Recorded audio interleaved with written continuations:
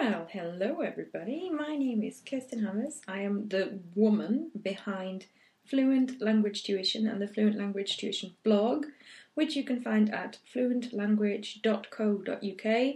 And today I'm recording myself on a microphone in my little office upstairs in my house for the first time ever. So yeah, let's just all deal with that and see how it goes.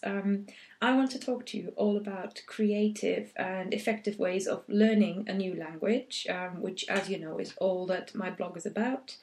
And in the past on the blog, I've had a few guests who did their bit for creative language learning. And I thought before we move on to today's guest, I'd give you a little bit of a rundown of who I've talked to in the past. So number one, Mr. Fluency MC, Jason Levine from New York. That's not how you say New York, is it? From New York, who is quite well known in the English language teaching or English language learning arena for his activity as Fluency MC. He creates rap songs for ELT, English language teaching, and in my conversation with him, Jason, he was great. He gave me a whole hour of his time, and we talked about the linguistic backgrounds behind what he does, collocations, how to use them, what the point is of learning them, and also the philosophies that he uses when he's teaching languages, which are really interesting and really useful for language learners because it's all about relax, repeat, remember. If you follow those three principles, you can't go wrong and you will learn. Alrighty, guest number two, just as awesome, if not more, was one gentleman called Mickey Mangan, and you might have seen him around the internet recently. Quite a handsome man, it seems.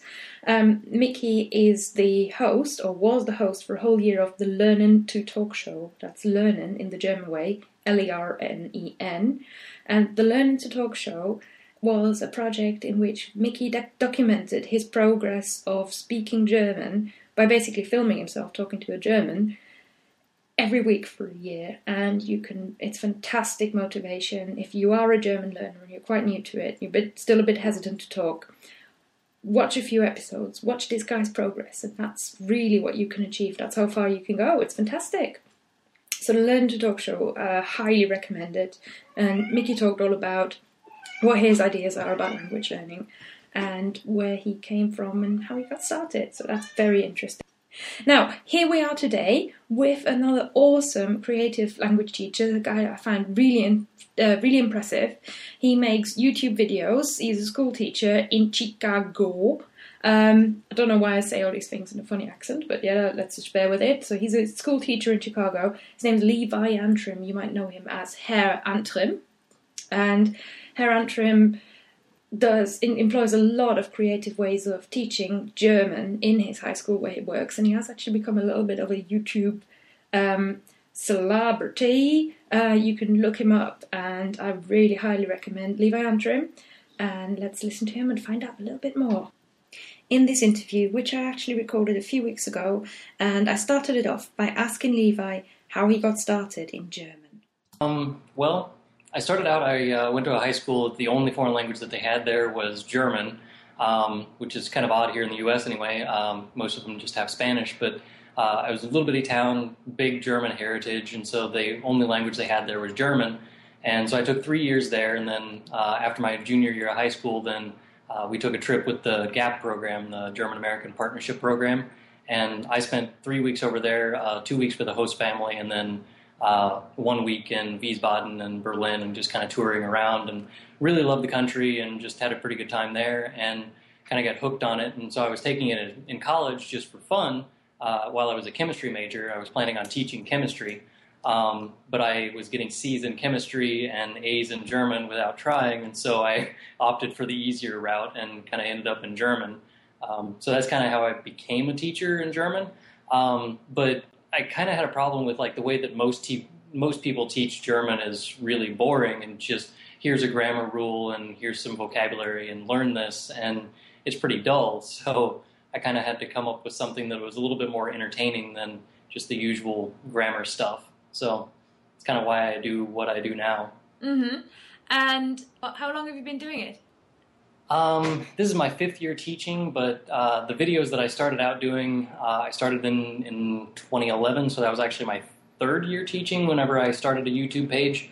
And I started this just kind of playing around and doing some videos here and there and not really putting a whole lot of effort into it, which is why there's so many mistakes in them, but especially my early stuff. And then I just kind of cultivated it over the years and started making it so that it's more based on like exactly what it is that I teach in my classes for which grammar topics in which order, and it pretty much fits exactly with the curriculum that we teach at the high school I teach at, and try and curate it a little bit more into an online classroom so that with a little bit of extra help you can learn German without having an actual formal class. And then I use these videos in my classes, and then kind of like the students go home and watch the video and do the worksheet or whatever, and then come to class with some background knowledge so we can actually use the language in class rather than spending so much time on rules and regulations and memorization of boring stuff, and we can actually talk German. How has it changed the way your classes work? There's a lot more like specific questions rather than having the questions of how do you conjugate this verb or something like that. They go home and they know already how to conjugate that verb, but it may be something specific like why doesn't haben have the be in the do and er's es forms or something like that. So they come in with much more definite questions, and we can actually work out the details of the language rather than worrying about the big stuff. So the big stuff they figure out all by themselves, and then kind of the smaller things we work out in class. Mm-hmm. How aware are you of the kind of impact your videos are having outside of the classroom and outside of your school? Outside of my school, it's actually a lot more of an impact than I was expecting. I'm just short of 900 subscribers now on YouTube, and obviously most of those people were not my students. I only have, right now, I have under 100 students in German 1 and 2, and then there's another teacher that teaches German 3 and 4. So really, my students can't possibly take up most of my audience in German on my YouTube page. So it's kind of exciting to see like where all these people are coming from and the different countries that they're all from. It's kind of overwhelming a little bit just to see like all of the impact that I've actually had. And I'm coming up on 150,000 overall views for YouTube views, and that to me is kind of a big accomplishment because it started out as just me messing around in my house. Yeah, it's amazing stuff. I find it, I mean, as a tutor myself, I've looked at it and thought, oh, this is brilliant. I'm going to show this in my classes because the language and the content that you teach is universal. Mm-hmm. Yeah, and I like the different idea of using the puppets instead of using just like me talking about grammar, because I did that the last time around with my series, and it was boring. And so like you can watch on YouTube Analytics of how much of the video people watch, and the new videos that I've been coming out with the puppets, people have been watching a much higher percentage of the actual video rather than the old videos where it was just me talking about grammar and people get bored after a few minutes and then give up. But the percentage of views has actually gone way up since I've started this new series. Mm-hmm. You say you went to Germany for 3 weeks, which it's amazing. To me, it's amazing for somebody to have gone to the country.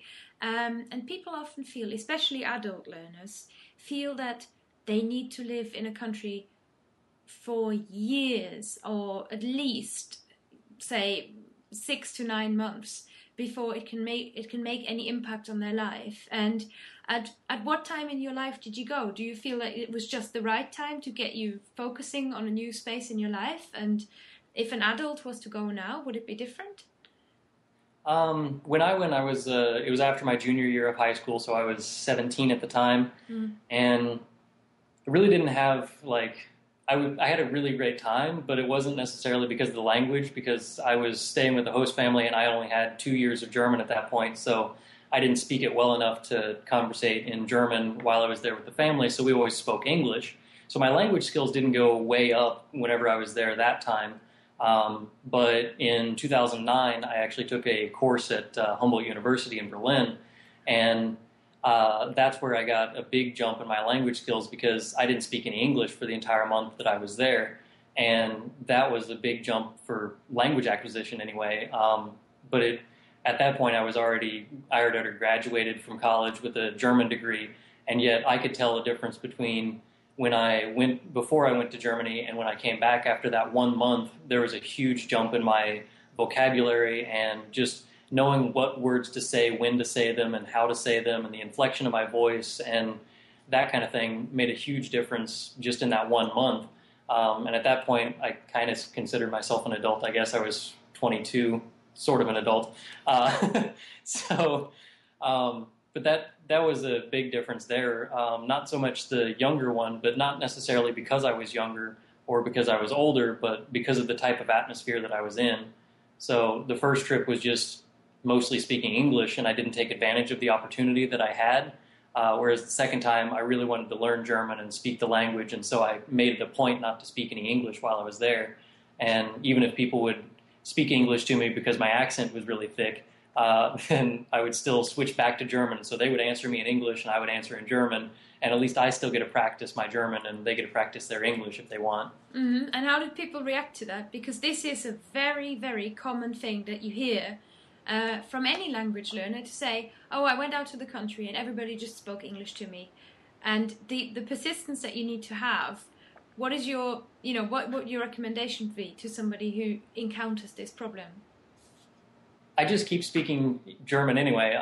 Like whenever I first got to Germany in 2009, I was asking for directions from somebody in a train station, and I asked them in German, and they said, "Oh, it's just right around the corner if you just go this way or whatever." But they spoke English to me, and I was like, I actually answered back to them and told them that I'm here to learn the language, and I would really love it if you would keep speaking German to me instead. And they actually appreciated the fact that I was trying to learn their language, since obviously it's their language, it's their country, and kind of, to me, it's a common courtesy if you're in somebody's country to try and speak their language, even if, like I speak maybe 6 words of French, but if I were in France, I would try and speak French just to kind of as a common courtesy to the people of the country. And I don't know, if you make a conscious effort to speak the language, you can speak the language, even if somebody speaks English back to you. It's kind of your decision to speak the language. Mm-hmm. Yeah, that's a very, very important point, and I really agree with you there, that it's the learner who makes the decision that I am learning a language now, and it's actually, there's nothing external that can really influence you to speak more or less German. If you've made up your mind to talk German now, or if you've made up your mind to speak whichever language you are learning, that is the decision you've made. And it's very, the kind of stay stubborn message that you're giving there, I find that really useful, and it's really great. Mm-hmm. So Germany obviously instilled quite a bit of a passion in you. And first of all, I wanted to ask, what are your favourite things about Germany? What are the things that you get excited about or that you really love about it? Something that my students kind of tease me about is doner kebab, but it's not really German, so that doesn't count. We don't really have that here in the U.S., but that's not German, so we'll move on. I spent so much time in Berlin, just that 1 month in Berlin, that I know a lot of the city, and I know like what sites to see and where to go and everything. So I've got a lot of passion for the city of Berlin, mostly because it's got a good mixture of the old and the new, where like you have brand new buildings and great art and beautiful city. And then you have some of the old stuff that still remains that didn't get knocked down during World War II. Mm-hmm. That it's a really cool culture that they have there between art and the old city. And I don't know, it's just kind of a cool city. So I really like Berlin. Yeah. I did have an opportunity to go back this summer, and we went to Munich as well. And Munich is just absolutely gorgeous.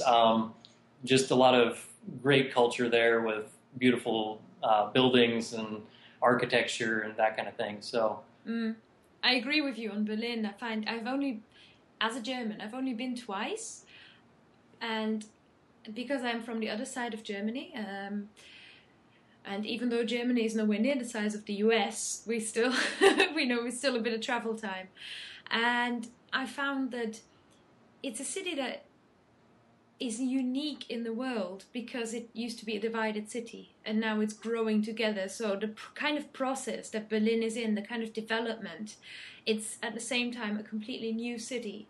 and a city that has history of hundreds of years behind it. And to me, that makes it absolutely unique. Mm-hmm. Yeah, there's a lot of going on in Berlin. Just kind of the mixture of things that are going on there. Like you can sort of tell whenever you cross from one side of Berlin to the other side of Berlin, even if there's if there's not like what used to be the wall there, you can still tell a little bit just between the type of buildings that are there and a little bit of the culture and just even the way that people talk inside of Berlin, that you can tell which side of the city you're on. It's very unique in that way. Mm-hmm. Do you have any loves in terms of German literature or German music that you like? I'm a huge fan of German music. It's one of the easiest ways that I found to learn a language is listen to the music. And I mean, if you Google what are the lyrics to this, and you figure out what they're saying in English, and then you just memorize it. It also really helps with pronunciation if you're singing along to the radio and that kind of thing. So I've listened to a lot of German music, and I have 2 playlists of nothing but German music on YouTube so that my students can find German music more easily. Mm-hmm. My favorite bands would probably be like Revolverheld has got some great music, and it's easy enough to understand, and they sing slow enough that I can use most of their things in class, and you don't have to worry about it cussing too much and that kind of thing. So I can actually use it. So I'm a big fan of those guys. I've been listening to a lot more Madsen, and I'm more of a rock fan, so I've listened to that kind of thing. But Xavier Naidoo has some great music, and yeah, I love him. Just there's a lot of good German music out there, and I don't think people give credit to. Everybody's like, oh, it's such a harsh language, and they just know Rammstein. It's like, no, there's quite a bit more to it than just Rammstein and heavy metal. So I do a music project every year so that my students get a exposure to a lot of different types of music and German music, so that they can kind of, once I do that project, they really start getting into the language a little bit more and try and seek out their own other music that they can find, so that they know that it's not just Rammstein. Mm-hmm. Absolutely. I find German music, I mean, even if you go back and you kind of go to the sort of 70s Schlager area, which I quite like for the simplicity of its language, and because it's so cheery, and if you've ever been to Germany, you'll just associate that music with so many happy memories, because it's our go-to drinking music, isn't it? So I've been working with even the German version of the Itsy Bitsy Teeny Weeny song can create a fantastic lesson around it. And it's like you say, you adjust it to your audience. So you're probably working with a lot of teenagers. You'll be working with a different kind of group. Whereas one of the songs that I've been using is Männer by Herbert Grönemeyer, because it's all in the present tense and it sort of goes sind, sind, sind. So it kind of reinforces that sind. But there's lines in it such as Männer kaufen Frauen. So you couldn't possibly use that in a different class. But I love Grönemeyer for his kind of lyrical strength. Yeah, things like I don't know if you know the ASDF movies and Llamas with Hats and that kind of thing. I don't. They have, just goofy humor. Teenage kids love this stuff, and it's really simplistic stuff, especially for like the ASDF movies are really, really cheesy things, and it's always like one line here and then it clips to another thing. And these videos are so simple that I can use them in class, and it does a lot of command form, so I use them for that. Same thing with, I don't know if you know Charlie the Unicorn. No? Okay, well, same thing, I use it for the command form. I've got a lot of homework to do, I can tell. And it's just cheesy stuff, but the kids love it, and they already know what they are in English, so whenever I get to the German part of it, they know what it says, but they have to figure out how to say it in German based on the vocabulary or the grammar that we're doing, and it really comes in handy to do it that way, even if it's not, they understand everything. If you tailor your lesson to it, you can really get pretty much anything you want to work. That's fantastic. Now, prize question. So, do you find that in kind of the multimedia times of YouTube and music being quite widely available, do you find that literature loses out, or do you still have people who really like a bit of reading? I think the students are just switching to a different type of reading. I don't think it's really that it's dying out or anything, but like they have e-books instead of paper books. It's just a transition of different type of reading rather than it dying out. So when people say the print is dead, that's true, but the electronic print is alive and well. And so people still need to read, and so they still do read. I don't think it's really changing all that much. The skills necessary are still needed. Mm-hmm. So if people want to kind of check you out on YouTube, where would they go? How would they find out more? And where would they start? My channel is relatively easy to find. If you just type in my last name, it's Antrim, Antrim, and then German. You'll find my face all over the place, and you can just find it that way. Otherwise, my actual username is Mr. L. Antrim, because I've had several parents throughout the years who email me and say, "Dear Mr. Lantrim." It's like, no, my last name is actually Antrim. My first name is Levi.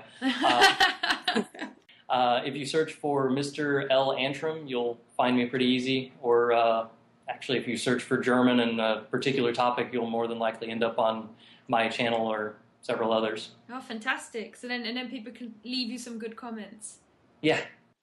Thank you so much, Levi Antrim, for your time given to Fluent Language Tuition and for talking to me about all sorts of things. I know we went off a little bit on there and had a little conversation about the state of learning in general, so I hope you enjoyed. Now, coming to the end of this recording, you can find links of all that Levi and I talked about in the notes for this little recording, yet hesitating to call it a podcast. Because I want to hear about your feedback first. Do you like this kind of thing? Is this interesting? Do you like listening to me wherever you are listening to me? And do you like listening to Levi? So please give me your feedback and anything, even if it's negative. And it's like, oh, Kristen, what is your stupid accent? Where's that from? And I'll tell you all about my accent. That's not a problem at all. You can direct your feedback to me on Twitter. I am at Fluent Language. You can find me on Facebook under Fluent Language Tuition, or you can just go to my website, fluentlanguage.co.uk, or send me an email. That's Kerstin, Kerstin, at fluentlanguage.co.uk. I'm really looking forward to hearing from you. And you can find all of the notes, all of the little summary of what we'll talk about, and the links to the bands that Levi mentioned. I'll go and find a little internet entry about Doner Kebab for you there. I'll try and find a few of the songs that he talked about on YouTube and give you links to his playlists. And of course, the massive range of Herr Antrim videos that are really, really helpful for German learners. And like he said, he's got worksheets as well that you can get involved with. So it's almost a whole German course on the internet, all there out for you for free. So enjoy, and hopefully I'll be able to speak to you very soon. Goodbye.